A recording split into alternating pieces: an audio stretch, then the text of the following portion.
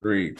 It's Cash Color Campus, a high level of conversation. Today again, we are not inside Live Hip Hop Daily Studios. We are at Urban Grow Media Studios, aka my house office.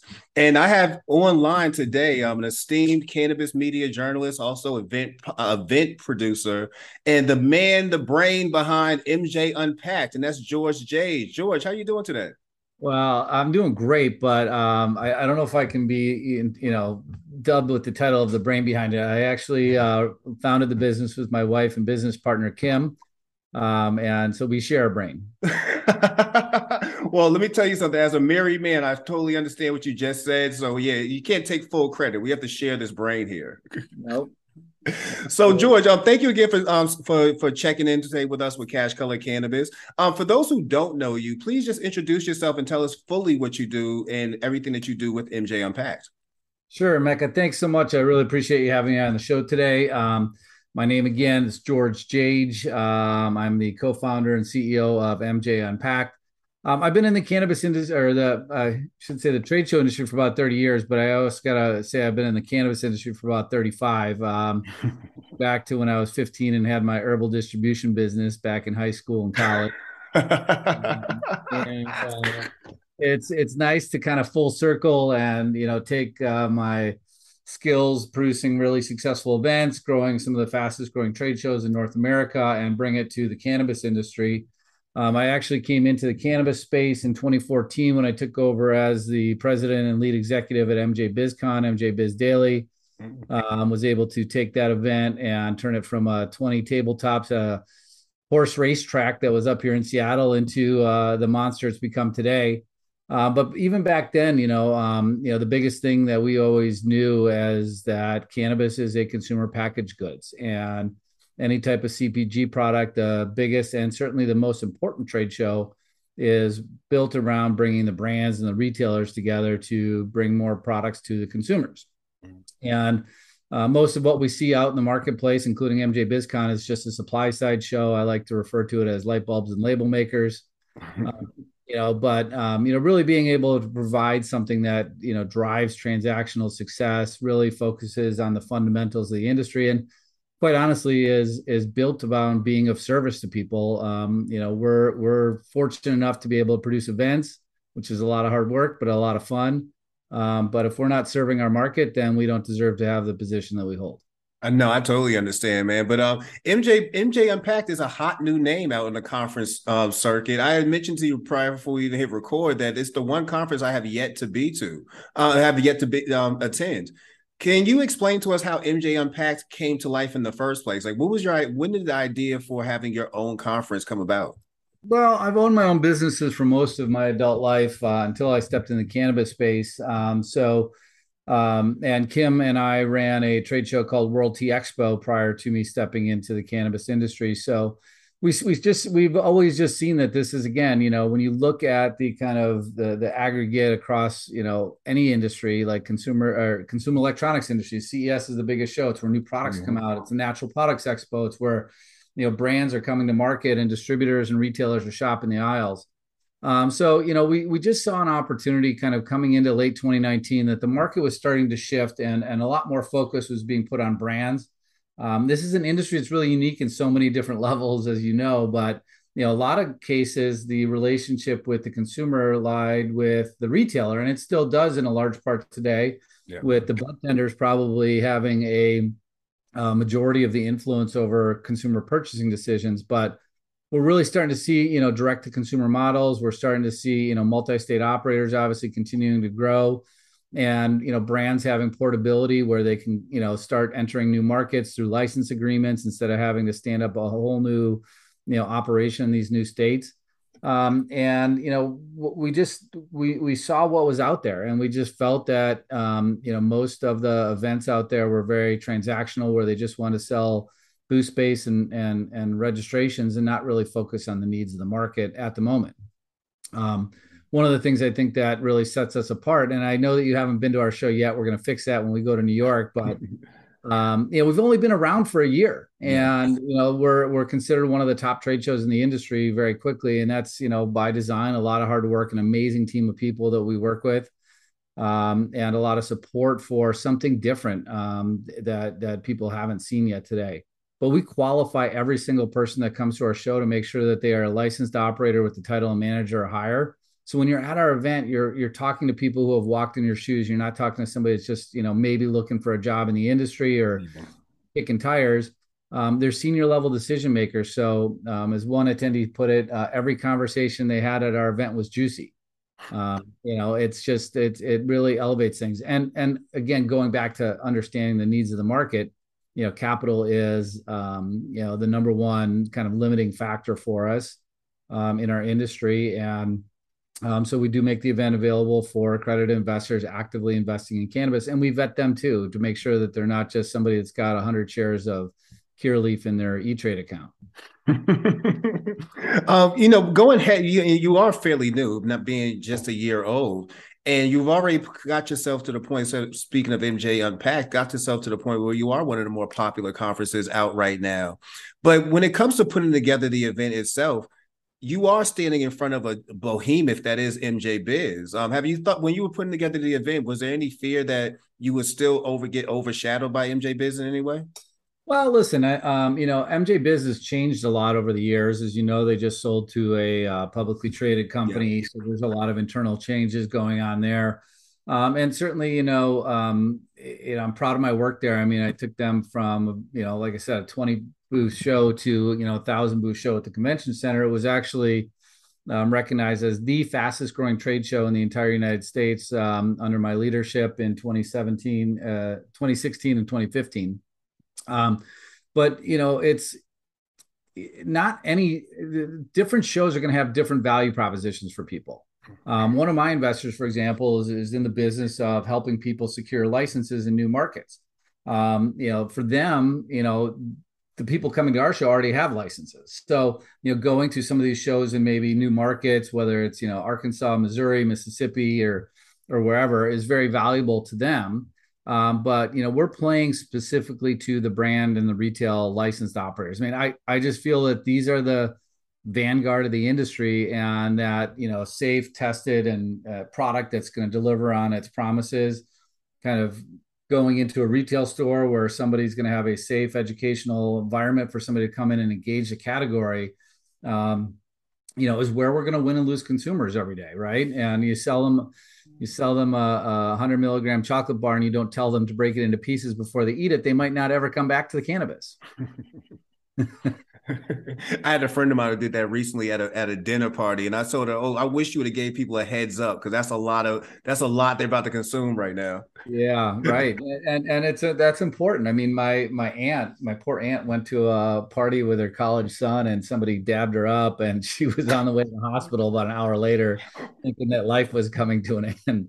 And I kind of snicker at that, but it's serious. I mean, we know that nobody's ever died from an overdose from cannabis and the 5,000 year history that we know about it. But, with the new form factors that are being introduced, you do see, the ability for somebody to get, overserved.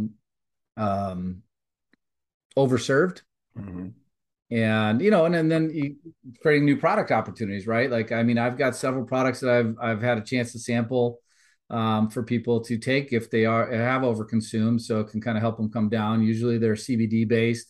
I don't know if you ever tried eating black peppercorns after smoking weed.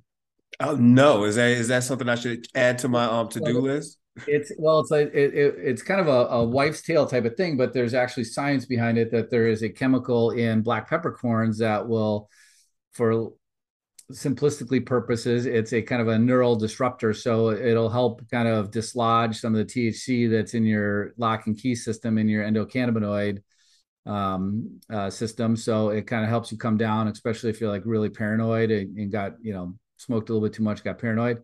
Yeah, eating 5 or 6 black peppercorns. I tried it. It actually works. Well, that's good to know. I'm gonna drop that in the comments when we drop the episode. I'm gonna make that part of the caption. Make sure that you eat a black peppercorn too. I learned that from George. George, you spoke about coming into emerging markets, and New York now is a big emerging market. And I know that you've done events there already, and you're about to do another one going into 2023. What's it like entering into that market as far as trying to bringing your conference to the state of New York? Yeah, even going back, we've been around for a year that we've actually held MJ Unpacked, but we started the company back at the end of 2019, the beginning of 2020, and then found out that there was this pandemic thing going on, and we couldn't do live events. So, it kind of delayed our launch. But when we looked at kind of coming out of that pandemic and where we wanted to kind of plant our flag, New York's, one of the biggest, most exciting markets that's going to be coming online. And when we booked those events, the hotels were closed.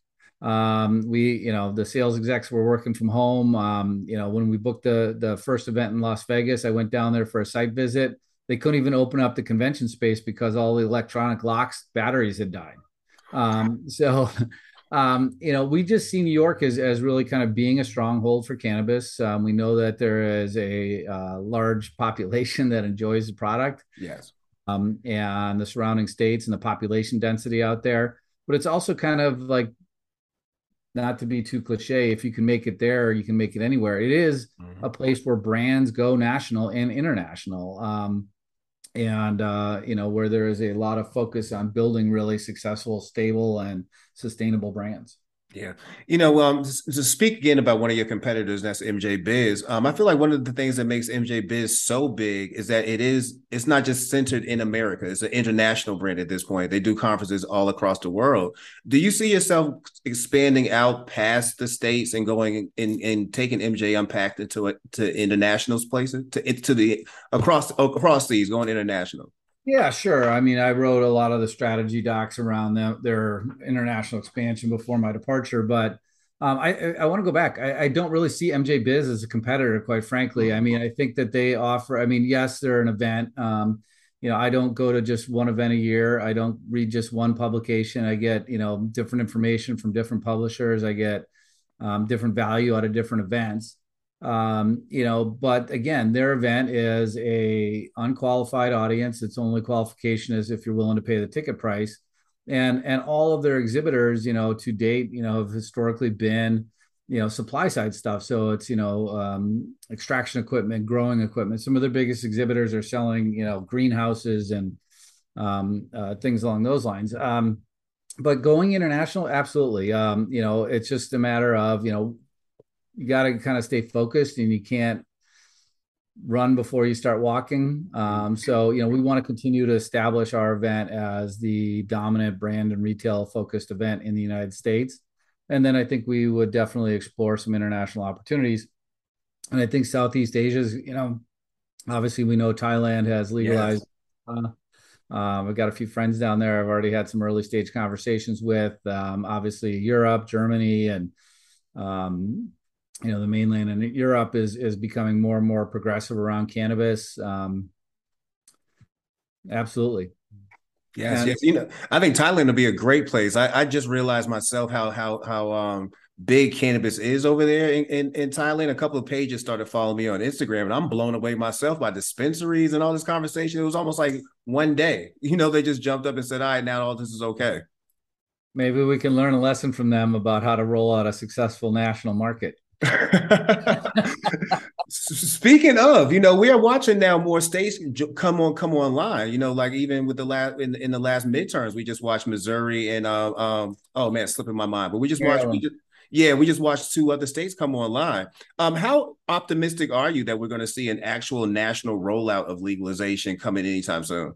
Yeah, it's a tough question to answer. I mean, to be sitting here today, after being in the industry for nearly 10 years and scratching my head going, why the fuck don't we have safe banking? Sorry if I offended listeners by dropping the F-bomb, but it's sad and it's unfortunate. I think we got to look at this as, potential incremental, steps towards that safe banking and whether it's a safe banking light, or if it's kind of the full safe banking that was originally proposed that includes expungement and social equity and other provisions, doesn't matter, but it matters that we have access to safe banking. I mean, the retail and brand, the license holders are getting so penalized across the board.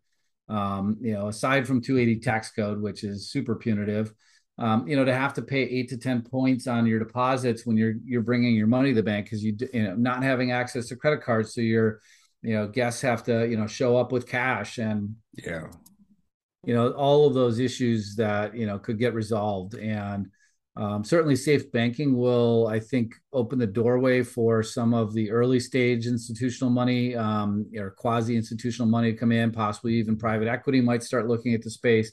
But they're all going to stand on the sidelines until they know that there is a cash security around their business. Yeah. Yeah, and I feel like one thing they're waiting on is real true leadership from up top, meaning in the presidency. And I feel like we haven't got that just yet. Even with Joe Biden's most recent announcement, we still haven't got clear leadership about where we're trying to go with cannabis. What's your opinion on Joe Biden's announcement about having looking into the scheduling of cannabis and possibly letting go thousands of prisoners who are locked up for small cannabis charges? Do you feel like that is enough to be done? And what more do you feel like can be done? Well, I think most of his announcement was lip service and actually weaponizing cannabis politically. I agree. If you look at reports from Last Prisoner Project, which we were able to raise almost $100,000 for over last year, and other organizations, certainly the Weldon Project, there aren't any federal prisoners for minor possession charges. Mm-mm. Those are being held on the state level. And so we've already seen expungement happen and clemency happen on a state level for progressive states and with progressive governors. But did it really make an impact, possibly on some people's lives? Certainly if anybody got out of jail, that'd be great. But haven't seen the numbers to say how many people are actually released from prison, federal prison. And I think, part of the issue is that we live in this kind of starbelly Sneetches, political environment that, whatever one party says, the other party has to say the opposite no matter what. Mm-hmm. They become so entrenched. So if Biden starts becoming pro-cannabis around this, the Republicans are going to start, running attack campaigns saying Joe Biden wants to string your kids out on heroin and PCP and some type of, fuzzy mathematical logical equation. And the irony of that is that where that message probably will resonate the most is in rural, mostly white, areas of the country where people are truly strung out on opioids from being recommended from trusted doctors, and they're losing their lives for it.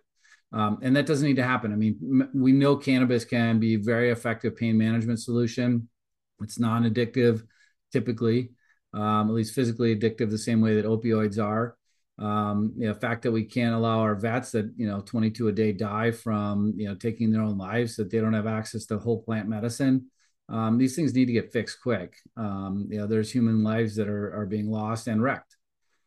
Yeah, I wholeheartedly agree, and I'm really at this point tired of cannabis being used as a just as a political talking point with no real action behind it. And I actually spoke about this in my podcast last week. I felt that about Stacey Abrams. I feel like that's one of the things that's keeping Stacey Abrams back. Well, one of the things that's keeping her back from winning in Georgia. You have yet to make an actual statement about cannabis until it gets closer to the election, and even then, you don't really say anything. You just kind of say, "Well, I'm for it." Like, say what you're gonna do. Like, why are people still? It's 2022. Why are people scared to say it with their chest that they are supportive of this industry that is making billions of dollars and has the potential to make even more? Yeah, and so that going back into that kind of whole political diatribe about this, I mean, first of all, I think that we've got some serious issues we need to resolve for our democracy that would include term limits for congressmen and women. You spoke to my heart. And Citizens United. I brought Ben Cohen to speak at one of the early stages of MJ BizCon, and he did this really cool kind of demonstration. He runs this thing called the Stamp to Stampede campaign, where you get stamps and you can stamp on your dollar bills that like do not use this money to bribe, for corporate interest in our government.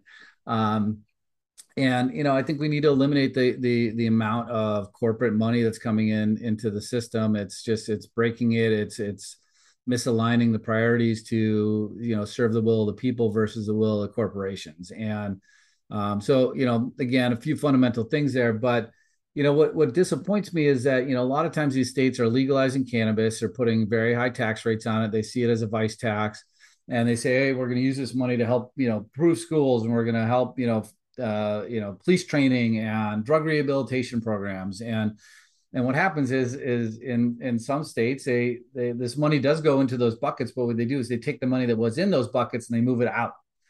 So there's not, maybe, people don't necessarily see the true incremental benefit of adding, cannabis tax into the state markets. And then you look at California, which has struggled tremendously to be able to create a legal tax and regulated Yes. market because of the amount of taxes that they're charging people. It's just not going to make sense for them to, go into the legal market, and they're going to continue to be legacy operators, and they deserve a seat at the table. And we need to find a better path for them. And quite frankly, I would just say zero taxes for the first 3 years, get the market established, and then you can go in and make your revenue. I think that should be your talking point when you run for office. What are you most proud of when it comes to MJ Unpack looking back so far? Like, what have been what accomplishment have you been most proud of when it comes to the event? Well, it's just, Kim, myself, and I think our whole team are based in a belief that we're here to help be of service, and really help people out. And every show, when we hear about somebody who's had a life-changing event because they met with the right person, they were in the right room, is the type of stuff that really drives us and wakes us up in the morning and says, let's do this again. It's not an easy business. It's a very competitive market. We're still early stages, raising capital and, trying to create a long-term sustainable business. And I think, part of what we want to do is steward this responsibly. It's not about our bottom line. It's about how do we move the industry forward. And that's why we launched this. We've come up with very innovative solutions to keep costs down for our exhibitors and our sponsors and our attendees. Retailers can attend free to our event. They're probably, they're the ones who need most help, is, really creating these, storefronts for us to be able to, have legal cannabis available in every market in the United States. So, those are the things, off the top of my head. This last show, there was so many, different people, that had success stories, that got funded, that found strategic partners, that launched into new state markets. If you haven't heard about the gong yet, we have a gong on our show floor. So when anybody gets a deal done, they can go bang the gong. And that gong was banging hard for, 2.5 days this last fall. I like that. I like that. So New York is the next event. Can you speak a little bit about what event goers should expect when they do make it to the Big Apple next year? Yeah. Again, we'll have registration open up January 1st. Retailers can attend free up to a certain point.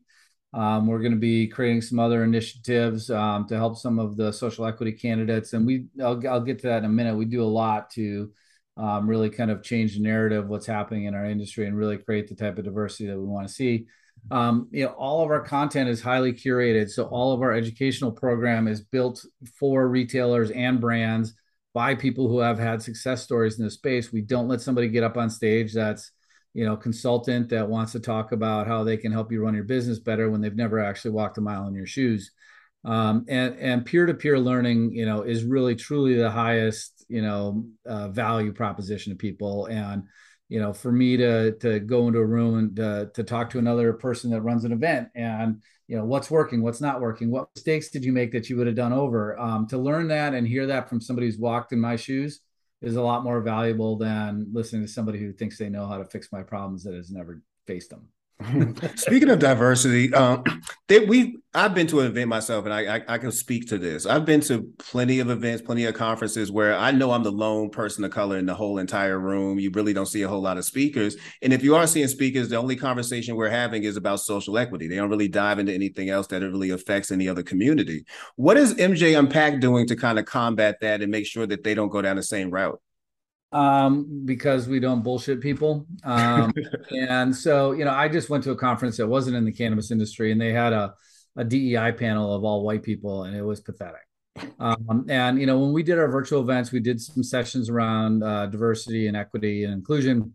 But, we kind of immediately kind of saw that, like, there wasn't anything like tangible or tractionable from that. It was just like, hey, let's talk about the fact that there's a problem. So, what we've done is we've gone out and looked at what can we do as an organization, as a platform, as an event to really help change that narrative, change dynamics, and actually change the trajectory of making sure that there are people of color that have positions and own businesses in our industry.